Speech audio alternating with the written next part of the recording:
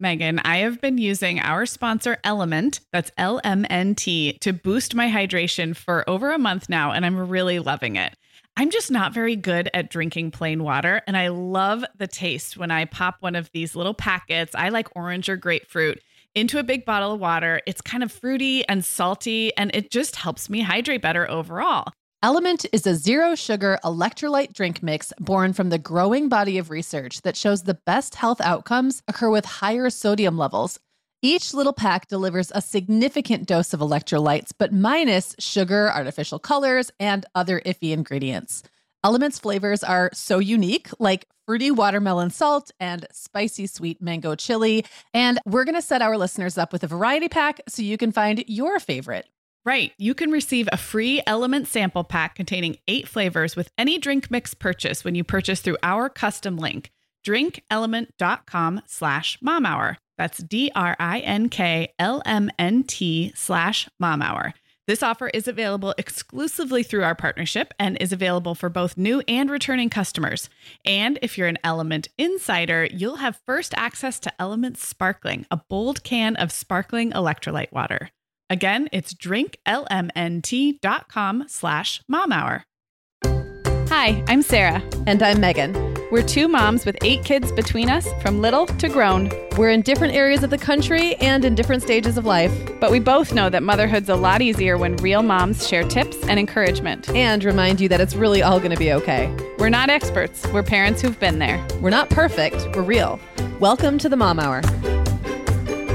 Hi, everyone, and welcome to the Mom Hour. I am Megan Francis here with Sarah Powers. Hi, Sarah. Hey, Megan. Are you excited to be back in everyone's feed unexpectedly today? I am. We're just here every day this week. We're here. We're not leaving you alone. Again, if you're just like listening to this and didn't listen yesterday, you're sort of in the middle of our 3-part series on toddler feeding challenges. Yesterday, we talked about transitions. Today, we're diving into picky eating. I wouldn't say you have to listen in order, but there's a lot of setup and context in yesterday's episode, so you might want to give that one a listen. I think so. It was mostly us telling you all that whatever you're going through is probably a transition, some kind of a change, and it's probably normal. So, yeah, I feel like that's just like our common theme through this whole series and basically our whole show is like, yep, it's normal, and maybe here's how to deal with it a little bit better and or a little bit happier, right? So, I think one of the things that we've really learned as moms of between us 8 kids and that we've learned that everyone really needs to hear is that there are tips and strategies to make all this a little more tolerable, a little more fun, a little less stressful. Mm-hmm. But for the most part, it's just so normal for these things to happen. And a lot of it isn't really in our control. And I think one of the things that parents can feel the most out of control around when it has to do with eating is when their kids are, quote, picky eaters, unquote. And I know there's like a lot, that's a very loaded term. But that is like, you know, little ones, toddlers not wanting to eat what's in front of them, having strong food preferences, having strong food not preferences. They're just, it's so normal. It's so normal. And so much so that I know there in some circles, there's some pushback even against that label picky eating. And we're using it just kind of because it's quick and easy. And I think we all know what we mean, which is having those strong preferences, maybe changing your preferences. And moving through different stages throughout toddlerhood and well into the big kid years. But I think one of the reasons that some people push back is it makes it sound like there's something wrong with you as a parent feeding your kid or something wrong with your kid, when in fact there's some incredibly developmentally normal reasons for kids to be experimenting with different likes and dislikes and how they communicate those likes and dislikes. So I mean, I think we throw that term around because it's easy. And to be honest, it applies to my kids. I do have some kids in my family who are picky eaters, but I think we know that there's a lot more under the surface of that label. And we'll dig into that today. I just want to say that if you have made it through the first year of feeding a baby and you kind of introduced solids and you're feeling pretty good and your baby or your young toddler still eats everything you put in front of them, it can be really a rude awakening to have a toddler, an older toddler, or a preschooler whose tastes completely change and in fact whose palate really narrows. That can be really hard. I don't think my babies were that great of adventurous eaters as much as other people I've talked to, where they were eating enchiladas off our plate and sushi and all these things that we'd introduced. So mine maybe didn't backslide quite as much, but I definitely experienced that kind of, it seems sudden, and it's a real narrowing to where like they eat like 3 things and they used to eat 47 things. It can be hard. Well, and I think you and I both talked about in the last episode how a lot of that is that we're losing control while they're taking control. And that's so developmentally normal. It might really not have much to do with their palate. It might just have to do with the fact that like suddenly I get to say, and today I say this. It's not like they don't ever wear the red, blue, or green shirt because they hate red, blue, and green. It's just that they want you to know they like yellow today and they're going to wear yellow, and they're in charge. Exactly. Our content partners over at Baby Center actually asked moms on their Facebook page what surprised them most about feeding toddlers. And this thinking that they had things like kind of under control in terms of pickiness, and then an inexplicable slide into extreme selective eating was a really common thread for people. It's like they thought to expect it and then it didn't happen. It's like, great, my 1-year-old still eats veggies and this and that. And then I'm not saying it's gonna happen to everybody, but it's almost gonna happen to everybody or a vast majority of kids at some point. Well, and I also think it's really good to think forward. Like we always talk about the big picture, Sarah. And I was very picky in some ways as a kid, but now I am quite an adventurous eater. I'll eat almost anything except for the things I've decided I don't ever need to eat. But like, that's on me to decide. I would not say I have a limited palate in any way, shape, or form. And I think sometimes we forget that like the stage that's right in front of you right now is just going to be a blip, and it really doesn't mean anything about the way, just like we've said before with sleep. Just because they're terrible sleepers right now, or they'll only sleep 6 hours at night or whatever, that doesn't mean that's how it's going to be when they're 5 or 10 or, whatever, or maybe they only sleep an hour at night. Like you're not doomed to that for the rest of your life, and you don't have to fix it for them necessarily. A lot of these things do work themselves out. And I just think that's really important to keep an eye on as we're going into these tips, that you can mitigate a lot of this stuff. And there's definitely strategies that work. But even if they don't appear to be working right now, when you have a 14-month-old or a 16-month-old or an 18-month-old, that doesn't mean you're going to have a 6-year-old who won't eat anything. So I just think that that's really kind of important to keep in mind. So before we dive in, we are welcoming back our sponsor for this special series, Horizon Organic. Yeah. So, Megan, I always love talking about picky eating with toddlers because it is such a classic parenting concern, and for a reason. Developmentally, it's totally normal for toddlers to show huge food preferences, and for those preferences to sometimes change like by the hour. Yeah. Or sometimes a toddler will really dig in and decide only to eat orange food for like 2 years. But either way, it is completely normal and common. But even though it's so common, it's still hard not to worry if you are the parent of the 1-year-old who doesn't seem to eat anything, which is why I love the Growing Years line of dairy products just for kids at a variety of different ages from our sponsor, Horizon Organic.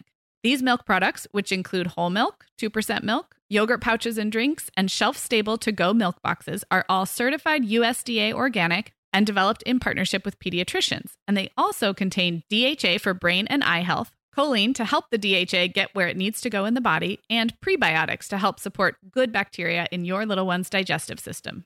Yeah, so DHA is an omega-3 fatty acid that's really crucial to help support brain health, especially during that stage of toddlerhood where your little one's brain is growing fast.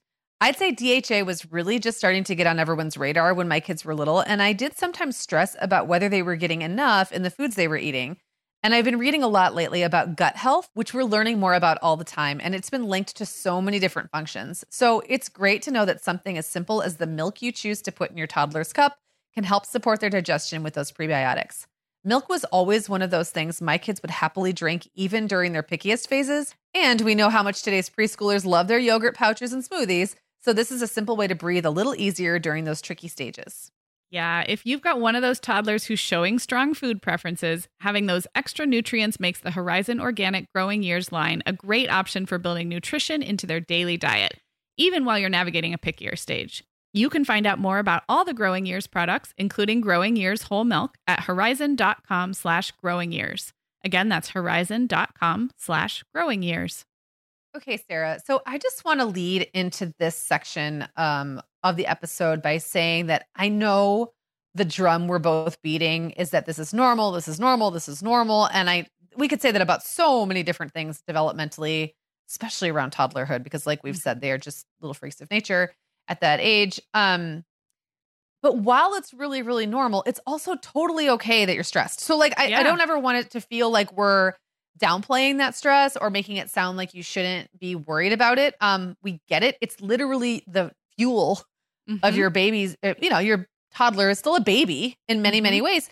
And it's the fuel that keeps them alive. Like, of course we stress about it.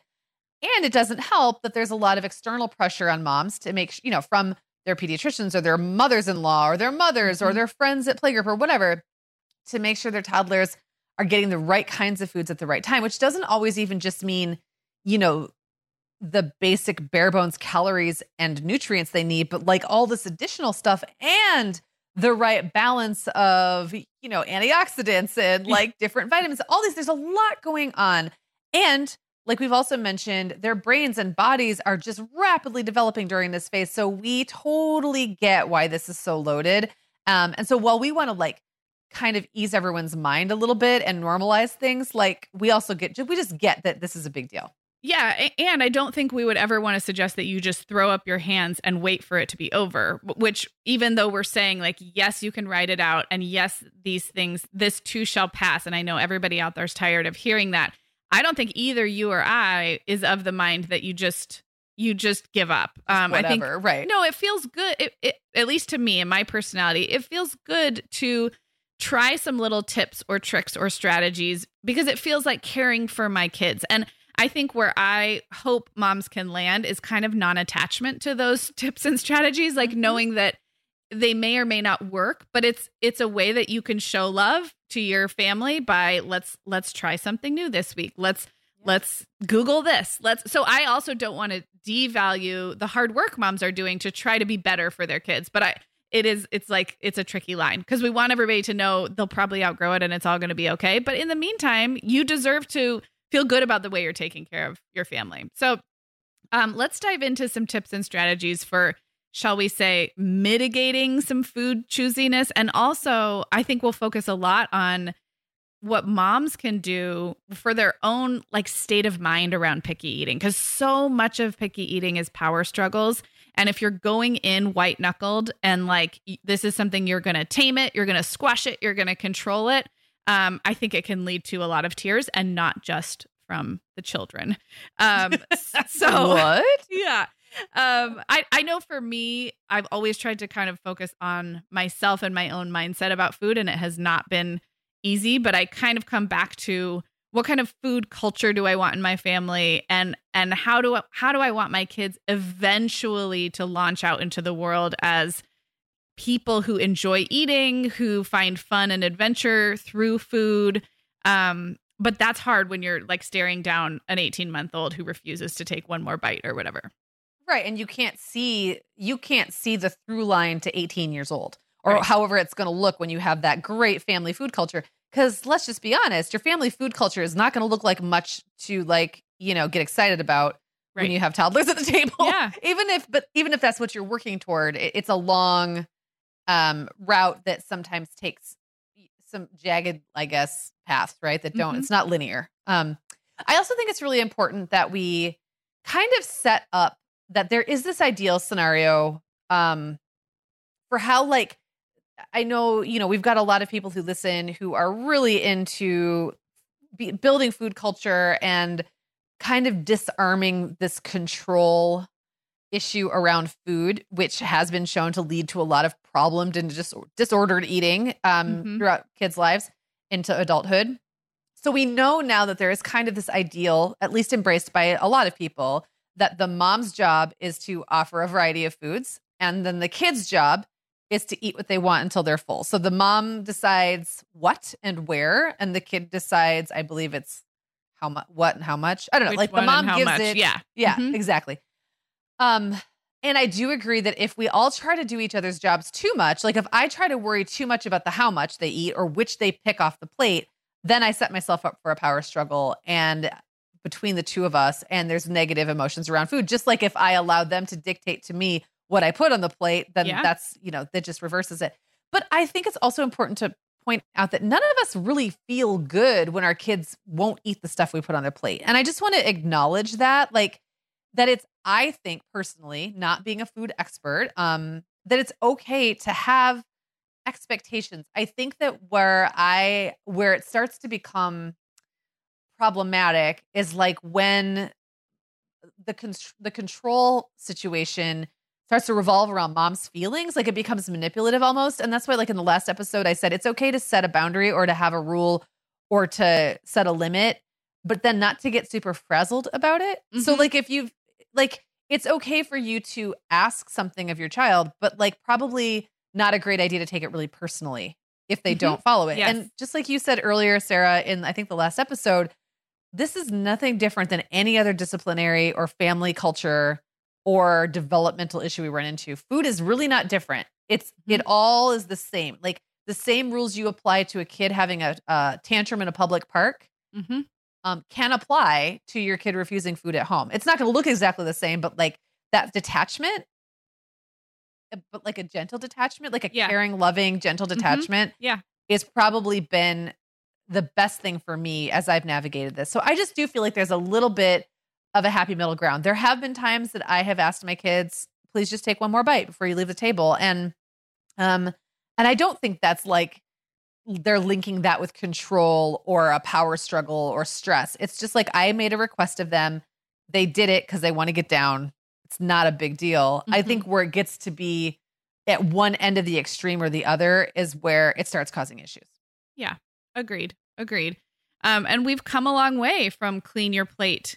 Yes. Like, you know, I mean, there's stories from my parents' generation, really sad stories actually about the way food was like expected to be eaten no matter what. And I think we can all pat ourselves on the back. Our understanding has evolved quite a bit, and our relationship with our kids and the importance we place on their relationship with food. We just know a lot more. We know a lot more so we can do a lot better. And what I'm hearing you say is like, you're not going to mess it all up by not following the book to a T if it doesn't fit with your stage of life or your family dynamic.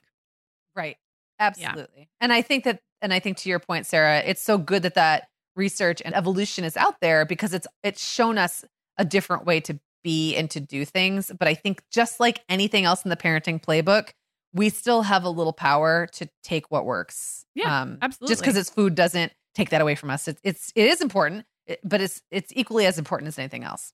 Yeah. And, you know, as you said that, I'm realizing we're talking a lot to moms of toddlers in this episode. I think one of the things you can take or leave for yourself is just to wait. I think the toddler years are super intense. And I think sometimes we read these parenting books that maybe we're trying to put a system on our growing family that really makes a lot more sense when like everybody can sit at the table for 15 minutes without crying. Right. Like it's also totally within your power to be like, oh, this sounds like a great philosophy around family meals. I'm going to try this when my youngest child is out of diapers. And I've totally done that with things where it's like, we've got some time here. So if we're in the survival trenches years, maybe tuck it away if it's not fitting you right now. So I guess for me, one of my first big tips goes back to that, like you said, like compassionate non-attachment to the strategies you're trying. So we're going to offer some strategies, some classic ones you've probably heard of. But I guess my first tip would be to get really clear about what's at the apex of your priorities pyramid. I don't know if it's a pyramid. It's the center of your circle. So for me, it might be talking to my healthcare provider to make sure my kid is like, you know, getting enough to stay alive and grow. So that would be an important one. Not get scurvy or rickets. I'm just really obsessed with those. Yes. Exactly. Yeah. Like that might be that's one of the fundamentals.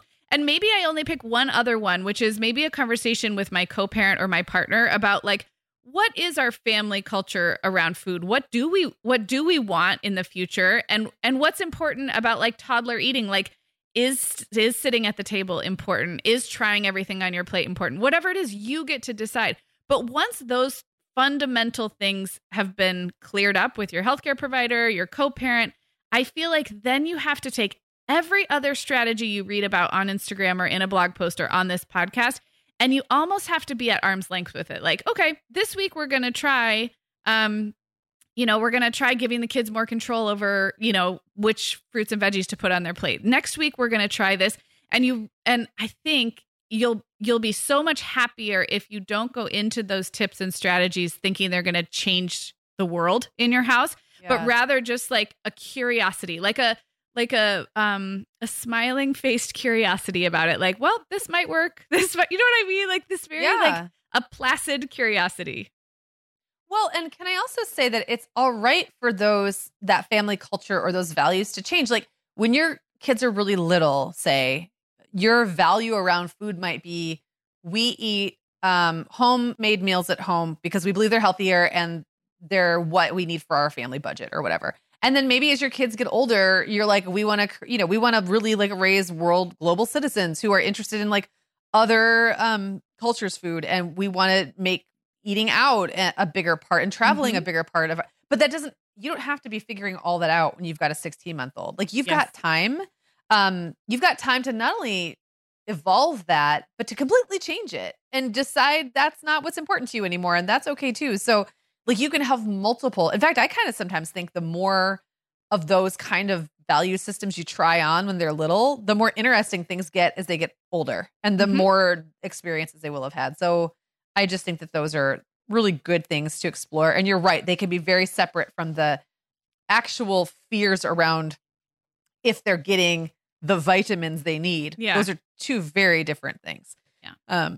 Because your kids could be like really adventurous eaters and still only eat like the most basic things from each new food group they try. Mm-hmm.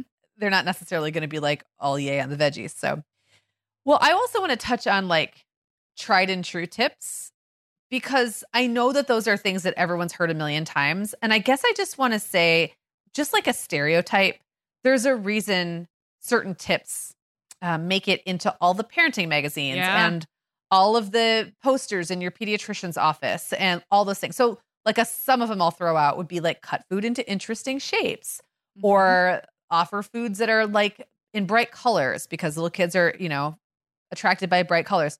Offer smaller portions, offer dipping sauces, there's a lot. And I know that every mom who's listening right now who has spent any time with parenting media of any kind knows exactly what I'm talking about. Yeah. And then you're like, okay, yes, tried it all. My kid actually hates interesting shapes and they hate color even more. And I get it. And I don't have time or whatever because I'm working full time. Like I think there's there can be a real resistance to like, well, gosh, I don't want to have a part-time job like convincing my kid to eat a sandwich by cutting it into little star shapes. Stars. Yes. And I can get both you and I can be very trend averse, and I can get a real like resistance streak about doing something that I think won't work, because if it was really that magical, like it would have worked by now. It would have worked by now. Yeah. Yeah. But let this podcast be a reminder that there is, like you said, there is a reason why some of these things are recommended. And if you haven't tried them in a couple months, maybe try them again. Try giving dinner in the muffin tin, cut up into little cubes or whatever. Yes. You never know. And something that your 16-month-old absolutely rejected, your 20-month-old might love. But they might have loved it anyway. It's just hard to know. I do think that repeated exposure is helpful, because you never know how long it's going to take for something to take. So try all those tried and trues, like absolutely, but don't get down on yourself if they aren't working. And I would just say, don't stress out about it. And especially when it comes to things like that are so preference oriented, like I'm going to say dipping sauces. Okay. Or blandness and sweetness versus saltiness and spice or whatever. I do think that sometimes there is this like, these generalizations applied to kids that don't always make sense. Like some kids, Clara hates ketchup and ranch. And I remember kind of just lazily trying to get her to try stuff. And it was kind of like she had to be like 3 years old and probably looked at me and said, like in a full paragraph with, long words like, "Mother, what's wrong with you? Hasn't it become clear now? I don't like ketchup and I don't like ranch." She didn't say it quite like that, but it was sort of, she wrinkled up her little nose at me one day and was just like, "I'm never going to like this. Like, stop giving it to me." And I think I just saw her cousins who, if they just smothered stuff in ketchup and ranch, they would eat it. And I was just like, but that's what, and this was my 5th kid. So it's not like I didn't know better, but I fell into those patterns too. And I'm like, well, if I just smother this vegetable in, sauce and ketchup, Clara will go for it. No, she was not having it. On the other hand, the other thing that she did go for was calling everything chicken for a little while. So anything I put on her plate, I would just say, that's chicken fish. That's chicken broccoli. And she would eat it. So you just don't even know like what particular trick is going to work with your toddler's, jacked up little brain. But don't feel like those tried and trues are gospel. They're not. No, they're not, but they might be worth a try. Right. I totally, for years, kept trying to give Reed blander and blander versions of whatever we were eating until one day we realized he likes hot sauce and he likes jalapenos. And I mean, he was probably 6 or 7 by the time I realized I had been trying to blandify or kidify things for him when I actually should have been trying to boost their flavor. He really does. He has texture issues, which a lot of kids do. And so something like a chicken breast or even a beef patty that's bland, it's like all he can do is chew and feel the texture. Whereas if there is full flavor, it's somehow like, I don't know, it's like it wakes up his mouth or something and he'll eat the protein more. So yeah, I fell into that 100% thinking that kids like bland food when in fact my kid needed more flavor, not less. I love that. I have a couple other just little quick tips. We touched on this earlier when you talked about like the division of responsibility. And I've, again, come to this kind of late in parenting, so I will pass it on to you who are earlier on. But it's been really helpful to me to offer very little control to my children at the macro level of our meal plan. And by that, I mean, here's the meal plan. Here's what we're having for the next 5 days. That's not up for discussion. Because I think there's less room for discussion. Now, your toddler can't read a whiteboard, but it might even help you to feel like you set the parameters for your meal plan and you know what's happening, and then have lots of control and flexibility at the individual kid level. So I have a kid who will put almost everything in a tortilla. I don't care. This is fine with me because we've still only cooked one thing, and it is not a hill I'm going to die on to demand that everybody eat it in the same format. Do you know what I mean? Well, they're not rejecting your food. They just want a different presentation. Exactly. So to me, I think, okay, I'm going to be a little bit more strict is not the right word, but I'm going to be really clear about what's happening at the higher level. And the kids aren't going to have a lot of they're not going to have a lot of say or control at the macro level, but I'm going to give them as much as I feel comfortable with at the micro level. And thinking about control in those two kind of almost yin and yang ways has been really helpful.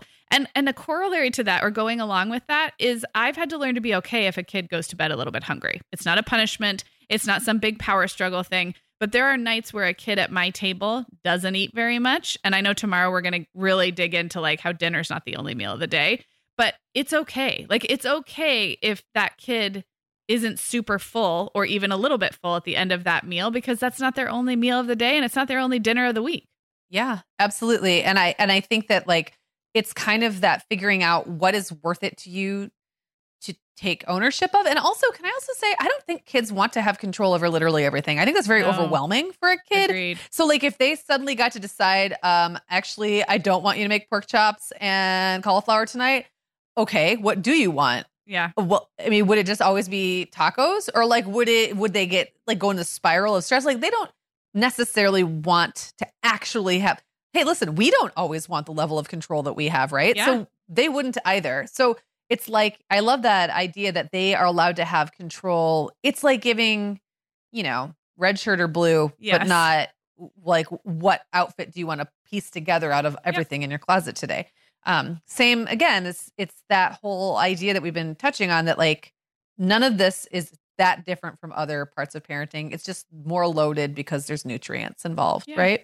Agreed. And because I really think that in the toddler stage, you're coming off this year of feeding an infant who has very little opinion. Once they learn to suck, swallow, and what is it? Like suck, swallow, breathe. Like it's like they're pretty good to go for a while. So it's a learning curve because as we've talked about these extra variables. I will just offer one more thing, and that is to think about your own eating, your idiosyncratic eating patterns yourself, and think about as a parent or just as an adult, as a human, how you too might go through phases of eating more, eating less, having strong preferences, changing your preferences. And just remember that our kids they have their whole lives ahead to go through these phases. And I bet if you think about it, you also, like you said, Megan, you were pickier as a kid and grew to like other things. I think it's helpful to remember these aren't like robots or like a plant project, like a garden. It's dynamic humans that we're talking about here. And then I guess for us in our family, modeling just excitement and joy around food and getting excited about trying things at a friend's house or at a restaurant. So like in our family, I think a lot about kind of modeling a very interesting life around food, in terms of what we try and where we go and eating with friends. And I've noticed that my kids will often try something they've never tried before at a party or a gathering or a potluck. You know, it might look different. It might be a little bit of peer pressure. It might be the only option. So I think if you're just at the beginning of all this, it can seem so myopic because it's you and your kids and your high chair and your fridge and your stove every night. But thinking about this like broader world out there, you might be able to stretch your pickier eaters just by modeling like an interesting life around food yourself. Totally agree. And it occurs to me too that so much of what you just described is really around manners. Just being around other people and being interested and willing to try their food when it's not your mom. Kids should have manners with their moms too, but it's easier to forget about that, right? But that's probably not something they're watching you and they'll absorb it. They're not going to show that at this age. They don't care what you think about what they eat or what, if you brought them to a friend's house, they're not going to care what your friend thinks about how they feel about what the friend serves. Like they're just not there yet.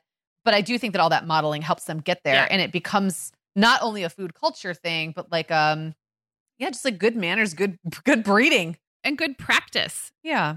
Well, Sarah, I know that we talked at the top of the show about the word picky and picky eating as a term or a label. And I know we both said like we do think it sometimes applies, and it kind of depends what you even mean by it. Like, how do you even define that? But it can be kind of a trap. And I think it is important to kind of at least mention that sometimes if you jump on things that are really quite normal, and then use that to label your toddler as picky, then you could kind of fall into this place where you're like, well, why bother? She's not going to eat it. Why offer this? Why offer the broccoli? Why do anything but the breaded nuggets? And I guess I would say, sometimes you can even make micro changes. Like maybe your kid will only eat chicken nuggets. Well, will they eat a piece of chicken breast without the breading? It's worth trying. Like, what is it that's about that breading that they like? What is it about the nuggets, the nuggetized food that they like? Or, the fact that like whatever the thing is, I think there's ways to play within the structure of what already works while also keeping a really open mind, and then maybe not putting too much of that pressure of the label on either of you, because it might not be accurate in a month or two, or it might not really be accurate at all. It might just be that they have preferences. Yeah. And I think everything we've talked about today hopefully leads to this idea of leaving room to be surprised, because things will change, and kids will one day try the thing you thought they'd never try, or change their mind about something that they swore off. So I think it's as hard as it is, staying open and curious and, like we've been saying, kind of non-attached, is what leaves that door open to be surprised. And I was laughing. Well, I told the story about how Reed, like literally, I could have probably been putting hot sauce on, like Tabasco on vegetables since he was 2. And he would have, I'm telling you, eaten a lot more vegetables as a toddler and preschooler. But just think how much healthier and smarter he could be, Sarah. I mean, he would have been 6'5". Yeah, I'm just kidding. But I don't think I'm alone in that. I think our friends at Baby Center did a little like poll where they asked people like, what will your toddler not eat, but then what will they eat? And some of them are so funny, like won't eat chicken nuggets, but will eat Brussels sprouts. So their preferences are so nonsensical, but leaving room for that. But like, hey, turns out she will eat an entire bowl of frozen peas, not cooked, which is Violet. Violet would, even after those high chair years, she would continue to eat an entire bowl of frozen peas, but wouldn't touch whatever. Mac and cheese. Yeah, so it's not even that she didn't like healthy foods. She just only liked specific healthy foods. Yeah. And that's, I think that's actually pretty accurate for most of us. It's just that as adults, we've kind of figured out workarounds that we get to decide what we eat, right? There's no one like standing over our shoulders asking why we're not eating X, Y, and Z because we would never put it on the plate to begin with. So right, exactly. Yeah. So when I'm looking at the comments in this Facebook thread on Baby Center's page, one that jumps out at me is she won't eat most vegetables, but she will eat spinach straight out of the bag like potato chips. Okay. Just go with that then. Like just hand over the bag of spinach. Yes. Right. Or my toddler won't eat ice cream, but will eat whole apples. This one's funny. My toddler won't eat pasta, but will eat flowers out of the yard. So you can't say that toddler is not an adventurous eater. Right. Eating a flower is pretty adventurous. Yeah. It's vegetation right there, right? So it's farm to table right there. Exactly. Exactly. Oh my gosh. So we will link up this Facebook thread in the show notes for this episode. It's just right in the description area wherever you are listening. You will feel validated. There are many toddlers out there not eating some things, but randomly eating bags of spinach. Yes. And sometimes the things that they won't eat aren't things you want them to eat anyway. And the things that they just can't get enough of apparently are quite healthy. So yeah, I love it. Well, okay, as we wrap up the second episode in our Toddler Feeding Challenges series, we want to thank our content partners over at Baby Center and our sponsor, Horizon Organic. Yeah, definitely check the show notes wherever you're listening for more about both Baby Center and Horizon Organic. And you can find out more about all the Growing Years products, including Growing Years whole milk at horizon.com/growing years. Again, that's horizon.com/growing years.